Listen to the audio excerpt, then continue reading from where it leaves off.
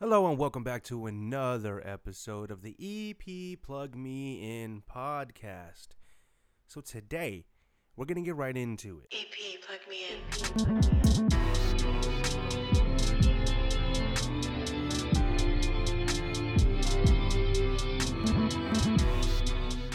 Here's one of my first experiences at performing live as a rapper.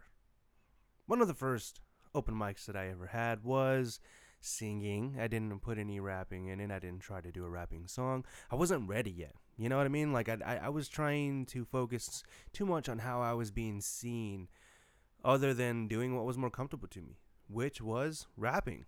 So there's this place in Sacramento called the Brick House. It's an art gallery, but they are very, very welcoming to the hip hop crowd. I went there for an open mic. And there was this guy, he was a poet from Sacramento, and he was running the open mic, and it was kind of come up, if there's a spot, sign your name, you'll get called, where's your instrumental, do you have it on your phone, do you have it on a CD, and those type of questions were being asked, and so I had all my stuff ready. I was like, I'm going to do these, boom, plug it into my phone. I had it off my phone, so it was going to need to be plugged into a audio jack. And oh my gosh, it was a great experience. It was fun seeing other artists go up there and do their songs. First artists that I seen were these two guys from, I think, the Bakersfield area. It was Merced, and they were doing hip hop, and it was this guy. His name was Sacrilege. I believe that's his name. I'll ask Tino. He'll correct me because he knows him from the battling leagues. So he and another guy were up there doing his hip hop, old school boom bap stuff. It was really cool. And there was this other guy that came up after. I think his name was Little Glizzy or something like that. It was it was Lil something. Anyways, this guy was way ahead of his time. He was on the little train a little early on. He went up there and he did every single cardinal mistake as a performer. First of all, he rapped over his track that had audio on it already. Never rap over your song. Always come with the instrumental and or just do that a cappella. It's better than trying to rap over your actual lyrics, your actual audio. Well, he did that. He held the mic wrong, and he came in at the end of somebody else's performance. What? The guy who was running the show, he decided that he wanted to do some of his tracks, and he was pretty good. So this guy, Lil Glizzy or whatever his name, Lil Skippy, something like that, this guy left. He signed and left. He might have went outside to smoke. So he signed and left outside and came back and thought that it was his time to go. So he goes up, walks through the crowd, he gets to the front, and he sees the host of the whole open mic rapping, and he goes up there and starts dancing and starts bumping into him and starts trying to take over his performance. Eventually, the guy gets really, really annoyed, finishes his song, and then tries to reference it, but this guy was like, no, it's my turn. He grabbed the mic and he goes, everybody who was here last week, raise your hand. Of course, nobody raised their hand because nobody was there last week, but he was talking to everybody like they were showing up to his show again, and he proceeded to rap over his track. And then he started talking about himself. He took a couple minutes in between to talk about how good he was. And then he read a poem on his phone. And it sounded like he was writing some of it on the spot. And he was asked to go sit down. He was asked to sit down because he was just trying to do more than the limit that you were given at this open mic, which I thought was hilarious. Of course, it goes for my turn, my time to go. I go up and introduce myself. I went up there, gave an introduction, and I said, bear with me. This first track I'm going to do, you're probably not going to be on my side because I was using the 10 Crack Commandments beat from Biggie. I'm going to play a snippet of that song right here. I am not pretending, I got respect for the greats, but I never copy a legend. I ain't stopping this train till I cop me a legend. I'm rocking the Kevin, John, or Apollos, who's going down in 11. But again, man, make it the 7th. I must break you records, kissing me Draco. Take a piss on your Masi and Laco. I thought I'd tell you that I won't stop, no. So I ask you one more time before that slot's closed. So who's the best in the game? I know you say your name to begin, but man, I'm sure you're saying Kendrick, not Drake, Jay, and Kanye, yeah, they made me in a century. Top 5.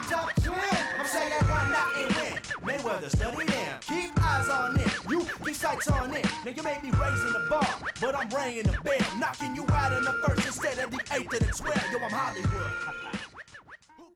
So I did that track, and I killed it. I did as good as I could do. I was actually really, really, really surprised. I started out the verse. It was really good, but I usually wear glasses, and I took my glasses off so I wouldn't see anybody, so I could focus on the lyrics and focus on the song.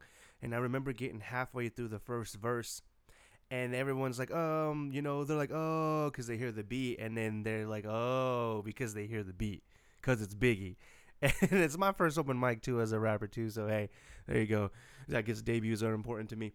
So I go into it. When I get halfway through the first verse, I have this thought in my mind, oh, wow, I'm doing better than I expected. I had a habit at fumbling up words or messing up, but I never quit. I just keep going, try to catch it and keep going, or sometimes you freestyle if you have to.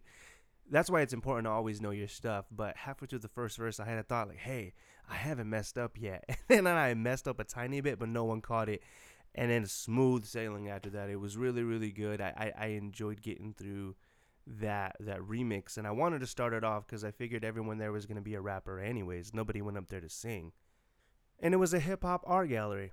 So I knew I had to come with something that could make me stand out. After that, I did an original track called You Know Nothing. I'll put a snippet of that right here. You know me now? Forget it. You know nothing. You know sports and women. You probably know hustling. Can't afford the dentist, but Jordans are no luxury. Do you support the elections? Are you active in your country? Can't even finish a season without shooting at colleges. Is it the devil or God? Here's the time to be cognitive on getting what you deserve. You're watching on Google Earth. I'm positive all of this isn't coincidence. Falling, it's a hope for promise. And from the Oval Office, those piranhas know it's upon us. On a podium and dine, I got no Nostradamus and open-toe pajamas. I had some cool Tech 9 arm movements, and I was doing a lot of schemes in there, a lot of multi-syllable rhyming and trying to get my lyricism to take off when I was doing this track.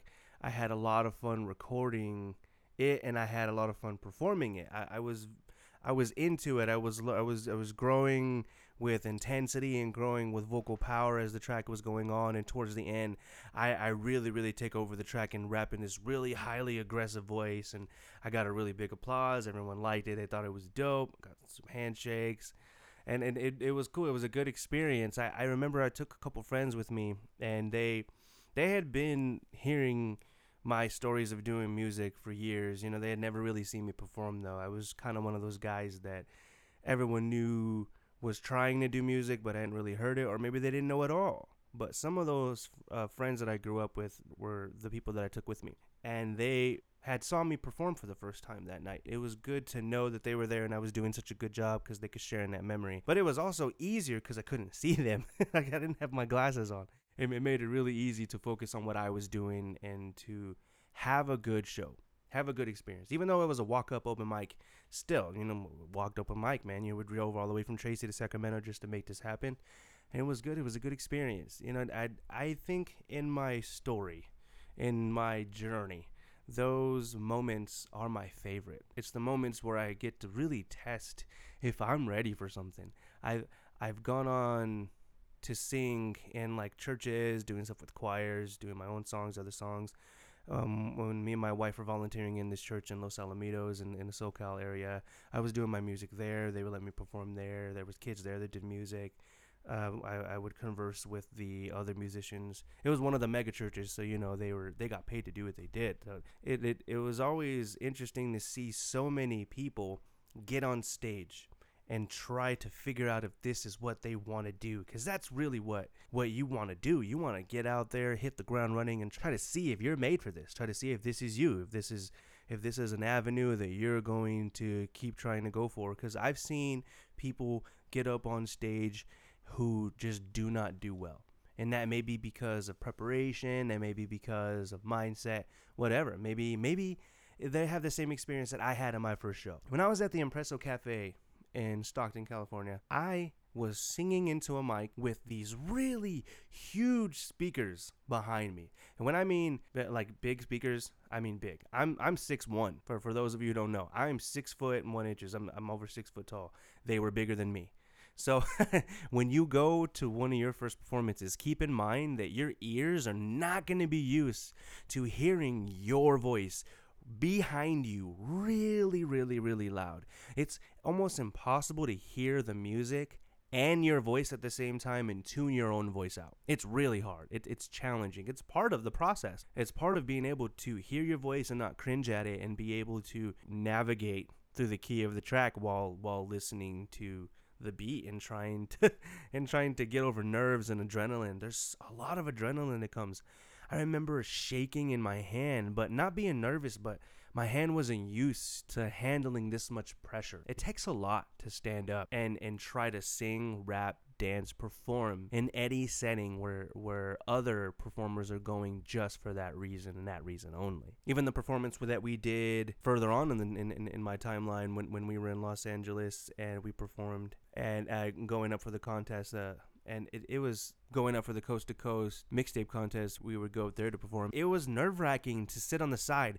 There was probably 30 acts, and it had an outside part, and there was just rappers and singers lined up everywhere waiting for their time to go on. And of course there was an audience of their friends that were there, so there were super biased people in the audience. And it's an interesting feeling to be in LA, to be in a bar room or a place where they do shows, and see other artists that are wanting to go on stage and say, hey, this is who I am right now. This is the sound that I'm doing. This is what I can do. And in hopes of winning a contest that can get them an opportunity to help change their life.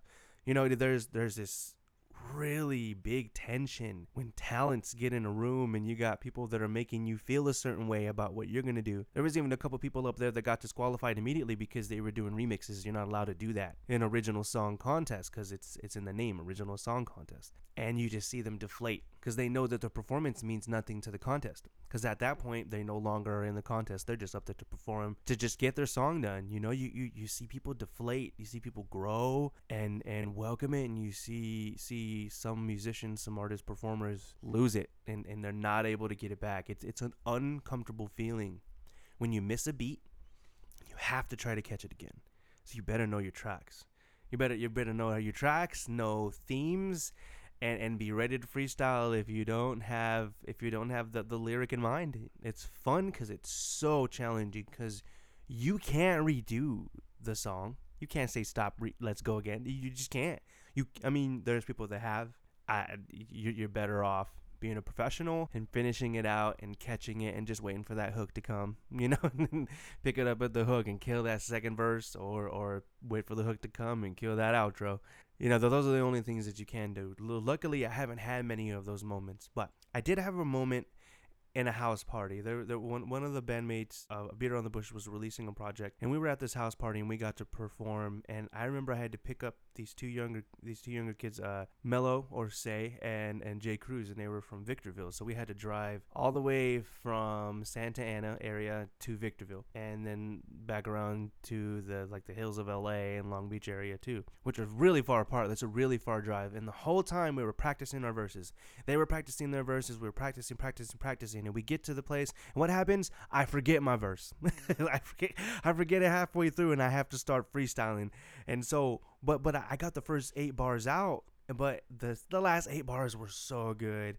I really wanted to do them, but I only got the first 8, and I got a good reaction. But once I forgot the connecting word, it went downhill, and I had to freestyle. Luckily, nobody knew because my freestyle was still all right. But I got a second chance to go for another song and did the same exact thing. I got the first 4 to 6 bars out and then completely just tanked the rest and had to freestyle. The only song that I did well was a song that I sang on that we did last, that I just sang the hook, but I still felt uncomfortable because I hadn't done well enough at selling myself as a rapper because I didn't perform when I wanted to. It's so crazy. I rehearsed that verse many, many, many times. Performing sets you apart from those who are just writing in the rooms. In this music industry, I've seen people reach success, and I've seen people look at that success and walk away from it. And I've also seen so much failure, so much mistakes, so many misguided decisions. The performances truthfully give you a sense of where you're at. Because if you can't get up on stage and perform your track like you do in the studio, then live performances will never work out for you. And if they don't, then there goes so much of your money. Most music today is based off of touring, but you have to spend so much time building a platform, growing your fan base, finding fans, finding followers, finding other people that are going to give you opportunities, and being ready for those opportunities, knowing that when you get on stage, you're fully going to be who you want to be when you're on stage. Part of the reason why I haven't thrown myself into it. Now, you want to talk about studio. I put my 10,000 hours in as somebody who sat in the chair and recorded somebody else, and as somebody who recorded my own stuff. But when it comes to performing, getting on stage, if there's one thing that I'm good at, it's being who I am, and it's being where I am musically, especially now being more in control. What I would say, my best advice to anyone out there who's trying to perform, no matter what it is that you're doing, have as much of that process in your control as you can. And if you can't, then have somebody who you do trust to run that process. In this way that I'm speaking, you see, I run the recording process as well as I produce, I sing, I rap, and I can handle each area of it. When it comes to performing, I want to make sure that I can be able to do that. That I'm going to go up there with my laptop, go up there with my setup, that I'm going to have my own controller, my MIDI controller, little keyboard, that's going to control what's going to go on and go out. So that comes with a lot of practice, as well as I am EP the Mime. So I have the luxury of creating my own world when I get on stage. So it just needs to be at the level that I want it to be, and I intend to make it fully that level. Seeing the growth that I have gone through with performances, and having good performances and bad performances. I mean, because I've done my original work multiple times, enough times to know where I'm comfortable, what I'm comfortable doing. And I've also had many performances as just a singer, just somebody who's just offering my voice for like a production or something at my church, or sitting in as a vocalist. I've done those as well. But performing live, there's something about it. Being on stage with a microphone and having the feedback going to the back of your head and your ears, and it discombobulates you. It makes you feel like something is driving, like you're on a track on a train and you're just trying to get it to its destination. That's what it really feels like when you're performing on stage. It feels like everything is chaos, and the only thing that is making it centered and the only thing that's getting it across to the people is how well you are in control of this train. You can see it unravel. You can feel it unravel. And you can feel yourself trying to catch it. And when you catch it, it feels so good. But when you don't catch it, it can bring you to your knees. And it could ruin your brain when you're going later to think about it, especially if you have anxiety. Or it can just teach you how to be better and how to watch for it. But the only thing about that is it's just like fighting. You know, if you ever watch UFC, you ever watch boxing, you hear a lot of people say, I can get in there with Floyd Mayweather. No, you can't. You can hit somebody in the face, you can put on some boxing gloves, but it's different if you've spent time in the ring, sanctioned for 5 minutes at a time with another person at your level, trying to take your head off at the same time that you're trying to take their head off. It's a beautiful catastrophe when you're on stage, because you are at war with the mic, and you are at war with the instrumental and the audience and the way that they're receiving you, and you're at war with whether or not you are moving your arms right. Like, what do I do with my hands? What do I do with my feet? Like, do I jump? Do I ask them to put their hands up? What if they don't? So many of these variables that you're not even planning for, because the only thing that we really care about is just putting on a good show. So it's an interesting and crazy situation to ask to be in, but you can really only learn by doing it, by being there on stage, by having the mic in your hand, and by trying to kill a performance and trying to be in control. I've seen super good vocalists go on stage and do a great job, vocally soar, and not really own the performance because they didn't necessarily feel too confident. It's so awesome. It's so awesome to see those moments, because sometimes it really is just a connection with the universe, with God, with a vibe, with a moment, with something comes down from the air and you catch the moment, and it can soar. And then there's some times where you're positioning the moment up to the universe, and the universe is like, nope, you're done. That's not going to go where you think it's going to go. And you're humbled by it. You know, you learn almost at an accelerated rate when you're trying to do entertainment. I have seen drama classes with people who go up to do monologues, and they monotonely get through their monologues, and somebody comes up with a little bit more emphasis, and then it just makes the world difference. But it's execution. It's getting up on stage. It's making sure that you're putting the necessary foot in front of the other foot to have these experiences so you can grow. What that contest taught me was a room full of people who are pitting themselves against each other and bringing friends to stand in the audience and only cheer when you go on. What you do is you set yourself up to be judged by a group of alligators. They are not there to support you. They are there to support the person they came with and hope that they yell loud enough that that person wins the contest. You understand? So no matter how good I did, no matter how well Mitch did, no matter how well Farnsworth did, no matter how good we did in that performance, the only thing that mattered was if we succeeded to get them to be on our side, even though they were there for their friends, which we didn't. This game comes down to whether or not you are going to get up when you get knocked down. It's a fight against a heavyweight fighter, and you're not in the weight class. You know, like you're constantly going to be fighting with an immovable force that is just resisting you because you want it. That's what music is. That's what entertainment is. That's what dreams do. That's what these things are. Pitted in our way because it's supposed to be that way. It's supposed to weed out the people that deserve it or not. You know, and there's an interesting conversation that needs to be had about whether or not you deserve something. Because the time and effort should say, the time and effort should prove that. I spend time in my mask. I spend time in my story. I spend time in my songs. I spend time in front of the mirror. I spend time with myself and my own thoughts and how I feel I move naturally. So when the day comes where I get an opportunity to be on stage as this creation that I have become, I can fully give myself to it and own the stage. And I'm ready for that. And I hope that I have great experiences that I can share on this podcast and show and share with those of you who are listening to this podcast, because those moments are the only moments that you really remember, right? Say I didn't do a performance at all. Everything that I'm saying right now means nothing. But if I perform, everything that I'm saying right now was a precursor to that moment. And now if I own up to it and I meet my expectation and I try to deliver on something that I said that I was going to do and I do deliver on it, that is growth that I can stamp my hand on and I can say this is real, this is reality, this is who I am, this is what I am, and this is what I'm meant to do. But it remains to be seen. I do know that I have done it enough times to know whether or not I'm gonna mess up. And I did mess up a lot. I've seen my friend Tino up on the stage at the Bean Festival that we used to have here in Tracy, and him being like, hey, you people right there, stand there. I know you're not gonna listen to the rest of my song, but listen to this verse. And then he goes into the verse, and then he fumbles up the verse, and those people end up walking away.